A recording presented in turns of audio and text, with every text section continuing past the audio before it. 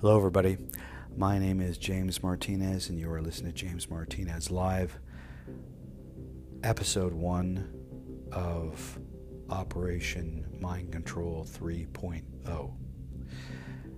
So, what I thought I'd do for this particular podcast is go into my professional career in a little bit more detail than what you would find on my website, jamesmartinezmedia.net.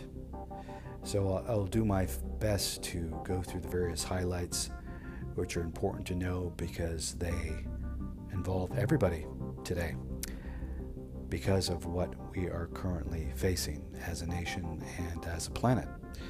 And I have been lucky enough to be involved with a very, very unusual life of privilege behind the national security curtain.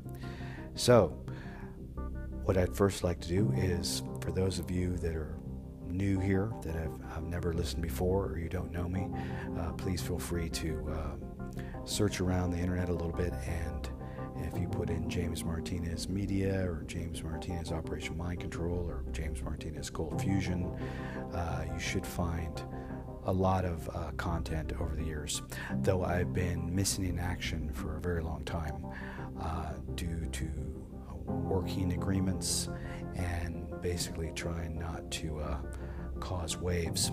Well, those days are over now, because now it's time to start the wave. Okay, so let me go back in time a little bit here and try and encapsulate my background and history, which has led up to this point of where we are today. I am referred to now by some people in the technological field as a media ecologist. I'm kind of best well known for being one of the original MK Ultra whistleblowers with a colleague of mine and a great friend by the name of Walter Boert. I've been in radio and been a pioneer of some sorts in various disruptive technologies and explaining what those effects on culture and human awareness would be prior to the deployment of those technologies. I was born in San Diego. I have lived in multiple countries. I primarily grew up in Europe and arrived in the United States at about my senior year in high school. After I attended university, I began working for a retired federal customs officer, and at that point, after leaving university, I was acquiring the rights for the Bud Culligan story, which was the jailhouse interviews and confession of a retired assassin, otherwise known as Bud Culligan, that was suing the Central Intelligence Agency. And it was during those years I began learning about what was going on behind the scenes in the real world, so to speak. This led me to end up working later on for one Navy intelligence officer that was retired, and it was at that point, because of relationships that I had already, I immersed myself with what was going on then is the very inner workings of the investigative field in the UFO culture, before much of what you have heard of today in modern culture on the internet and so forth. So after years in that investigative field, one of the people that was essential and one of my primary teachers was a woman by the name of Marianne Shenefield. It was my relationship with Marianne Shenefield, who was one of the biggest and most important abduction cases in history, that I ended up in Walter Boert's camp, so to speak. And this is how Operation Mind Control Volume 2 was born. At that time, I had a relationship with Marianne Shenefield, and she probably could be best described as one of the top remote viewers that ever lived, actually. And I recently went public about that relationship and what we did and some of what we were working on in public recently last year, for the first time ever, actually. I also worked alongside with an officer, a former OSS officer, retired, aka CIA officer, Virgil Armstrong, who many people do not know of, who was probably one of the most sincere of the people that were disclosing what was going on in the early 90s in the abduction world. A lot of people don't know who he is, but you can find videos of him on YouTube. So because of my unusual background, I was put on the board of advisors of the Freedom of Thought Foundation with luminaries such as, obviously, the late Walter Boert, author of Operation Mind Control 1978, and also Colonel Fletcher Prouty, who, for many people, that name rings a bell because he appeared in Oliver Stone's movie JFK as Mr. X, and he was our primary heavyweight at that time on our board. And for those of you that are not aware of him, he spent about 9 of his 23-year military career in the Pentagon from 1955 to 64, 2 years with the Secretary of Defense, 2 years with the Joint Chiefs of Staff, and 5 years with the headquarters at U.S. Air Force.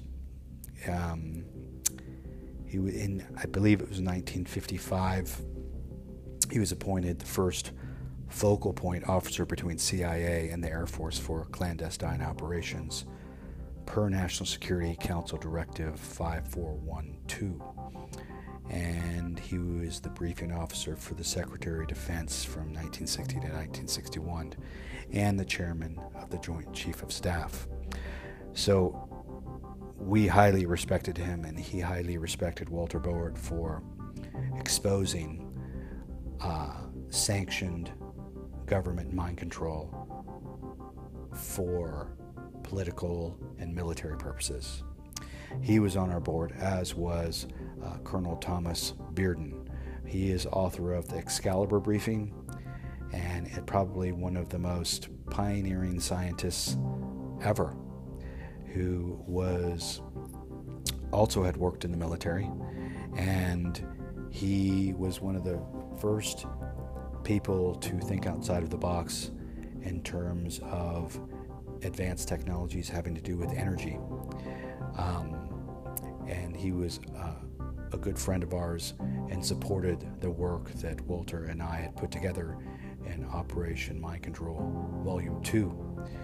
And if you take the time to look at Tom Bearden's website, he has a quote on there which is extremely important for everybody to understand. And he says, I quote, "There's enough energy inside the space in this empty cup to boil all the oceans of the world. This is a fact well known to the scientific community and was, for example, a favorite quote of Nobel Prize winning physicist Richard Feynman. 2 Nobel Prizes were awarded in 1957 to Li and Yang for substantiating the extraction process for this energy." So he was on our board. Fletcher Prouty was on our board. I was on the board. Walter Boert was on the board. And we had a whole list of psychologists and psychiatrists who preferred to remain nameless, that were supportive in the efforts for us to exposing what was going on to our children and what was going on to our military and what the end goals were for mind control. All of this is related to what is going on today, right now. So, the 2 things that were important to the Freedom of Thought Foundation were the repeal of the National Security Act of 1947 and the deployment of future technologies such as cold fusion, or what is known today as low energy nuclear reactions. So we knew if the curtain were peeled back and they repealed the National Security Act, the public and the world would know the real world. The real world that is the military-industrial complex, which has betrayed, lied, and deceived the entire world of our true heritage, our true capabilities, and our true leap forward to be with our brothers and sisters in other worlds. So today, what we have is nothing less than the Truman Show in all forms of media and information extraction and processing that goes on all over the world. So when the Freedom of Thought Foundation, we publicly stated to the world that these were the two primary directives that we stood for. So later on, during that time, I was elected to the Director of Public Affairs for a corporation that Walter Boert and I formed called Soma Corporation, which is referred to as Semiotic Off-Screen Media Affairs, which was the first consulting firm ever designed to use technology for behavior modification and healing the public through various modalities of print, film, radio, television, and computer simulation as well.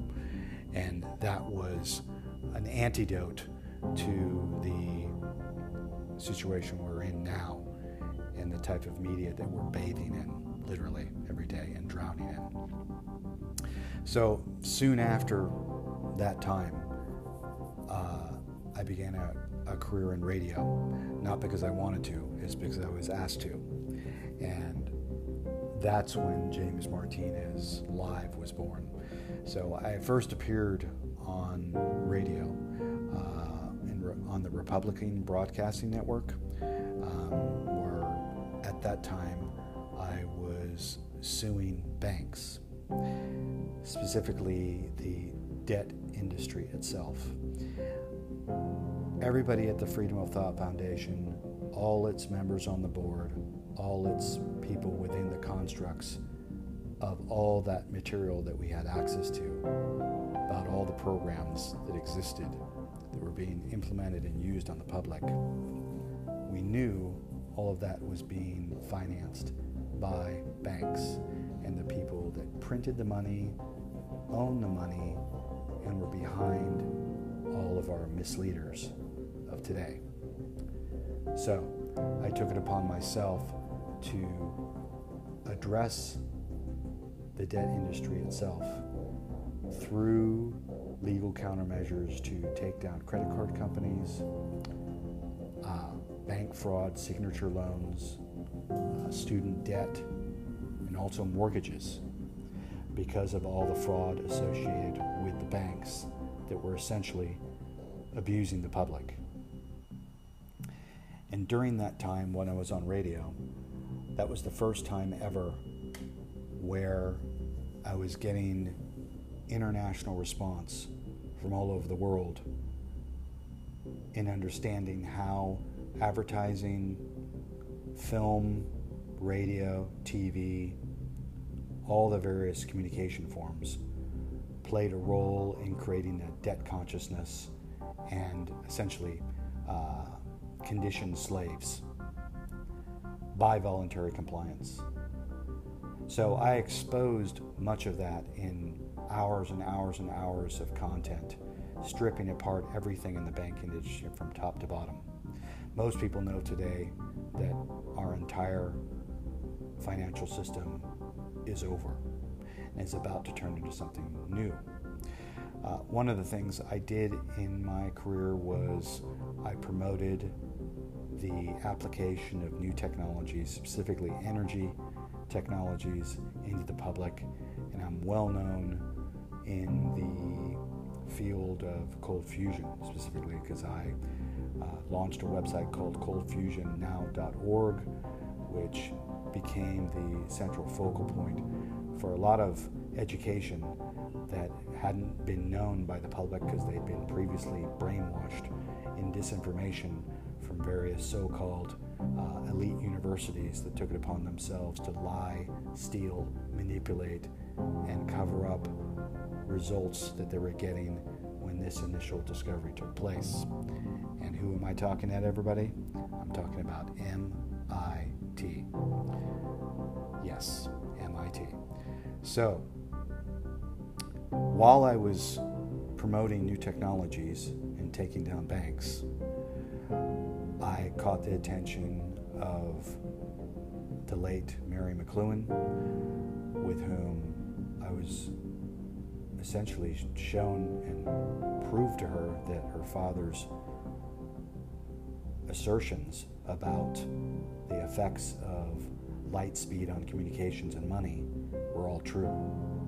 And I told her how and why and what I'd been doing to relieve the public from millions and millions and millions of dollars of debt that was all fraudulent and usury.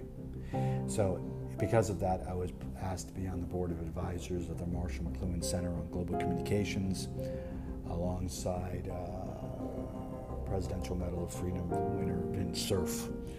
And I did correspond with Cerf, and I did correspond with Eric McLuhan as well. Because of all these actions that were taking place, which had never happened before in radio at that time, I had been asked to speak locally and nationally, internationally, regarding my history and my conclusions based upon all the research and so forth that I'd taken part in. I appeared in magazines, I was published in books, essays on people that had effectively changed the world or educated the world or altered our course, in a book called The World I Dream Of by Kurt Buzz. There's plenty of interviews that I've done that are scattered all over the internet, and the easiest ways to find them is James-Martinez Cold Fusion, James-Martinez Mind Control, James-Martinez Operation Mind Control, various details like that will get you to many of the archives. I'll be posting the most important archives which I've done, which I'm going to uncover, and I have to explain what had happened when I took a leave of absence from radio to do other things behind the scenes, consulting with governments and other interested parties all over the world.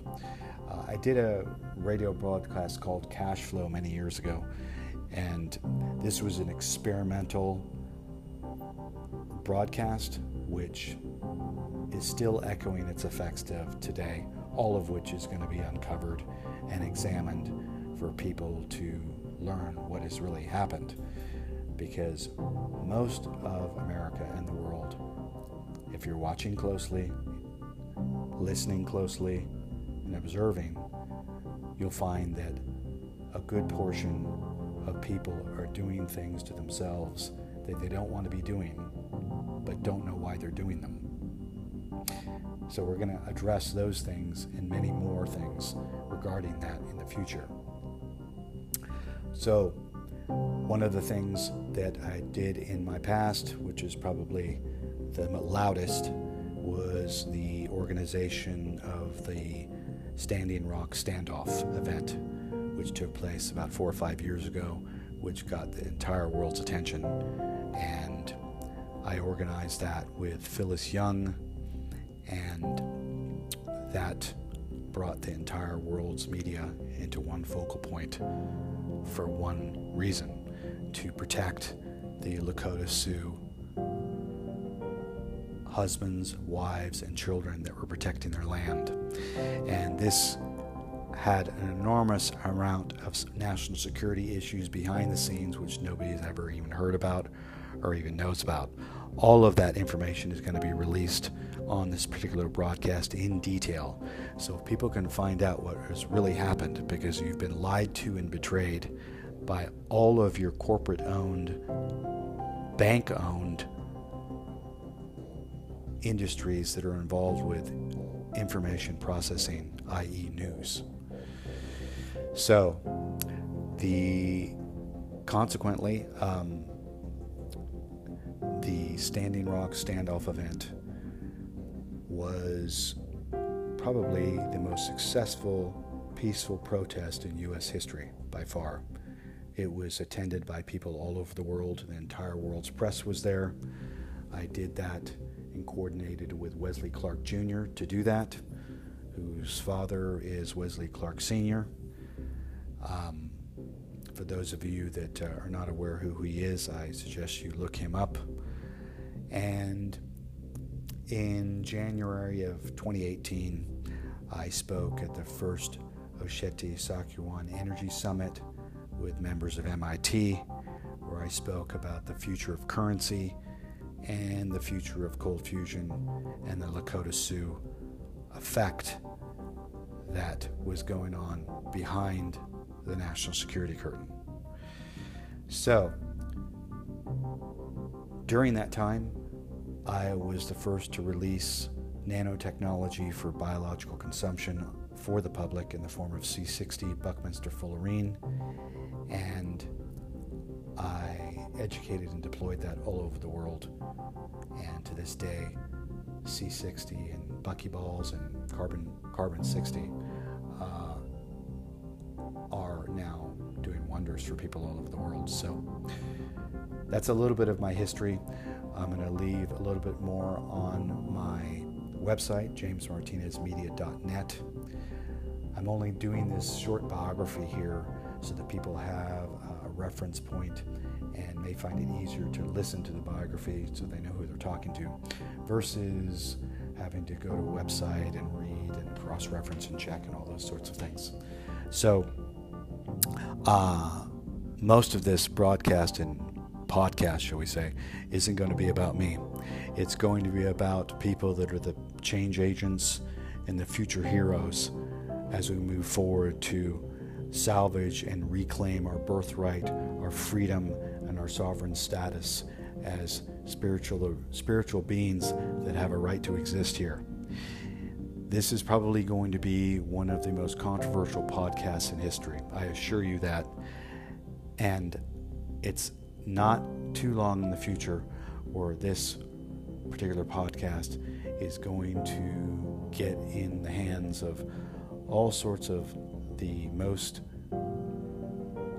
shall we say, critical people to move humanity in the right direction.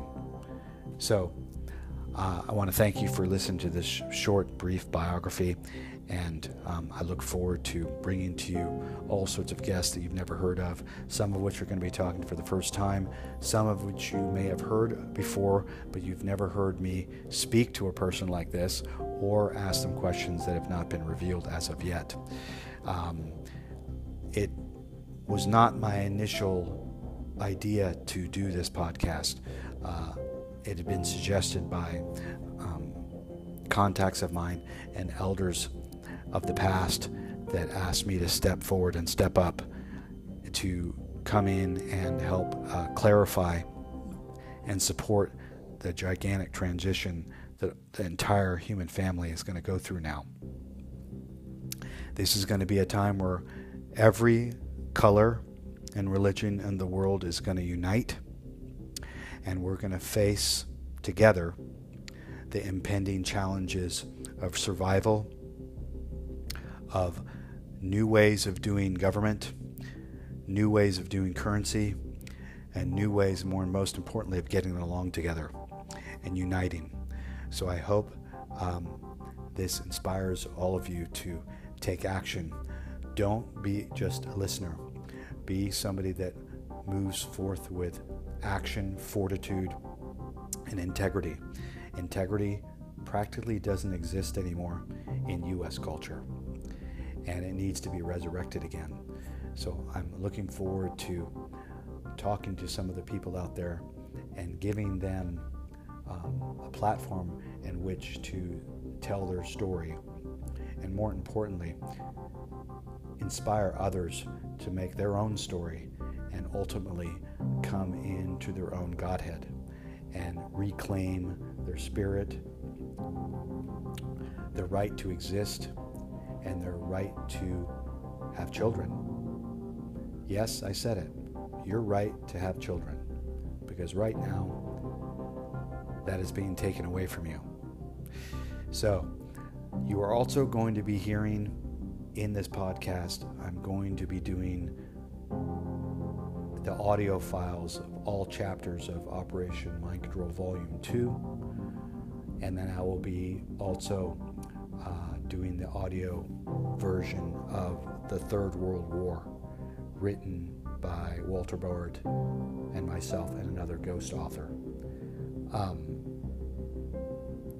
This was one of the last and final authorships of Walter Bard, and I will be getting in detail of the things we found behind the national security regarding mind control, its application, both pro and con, and why we're in the current situation that we're in today.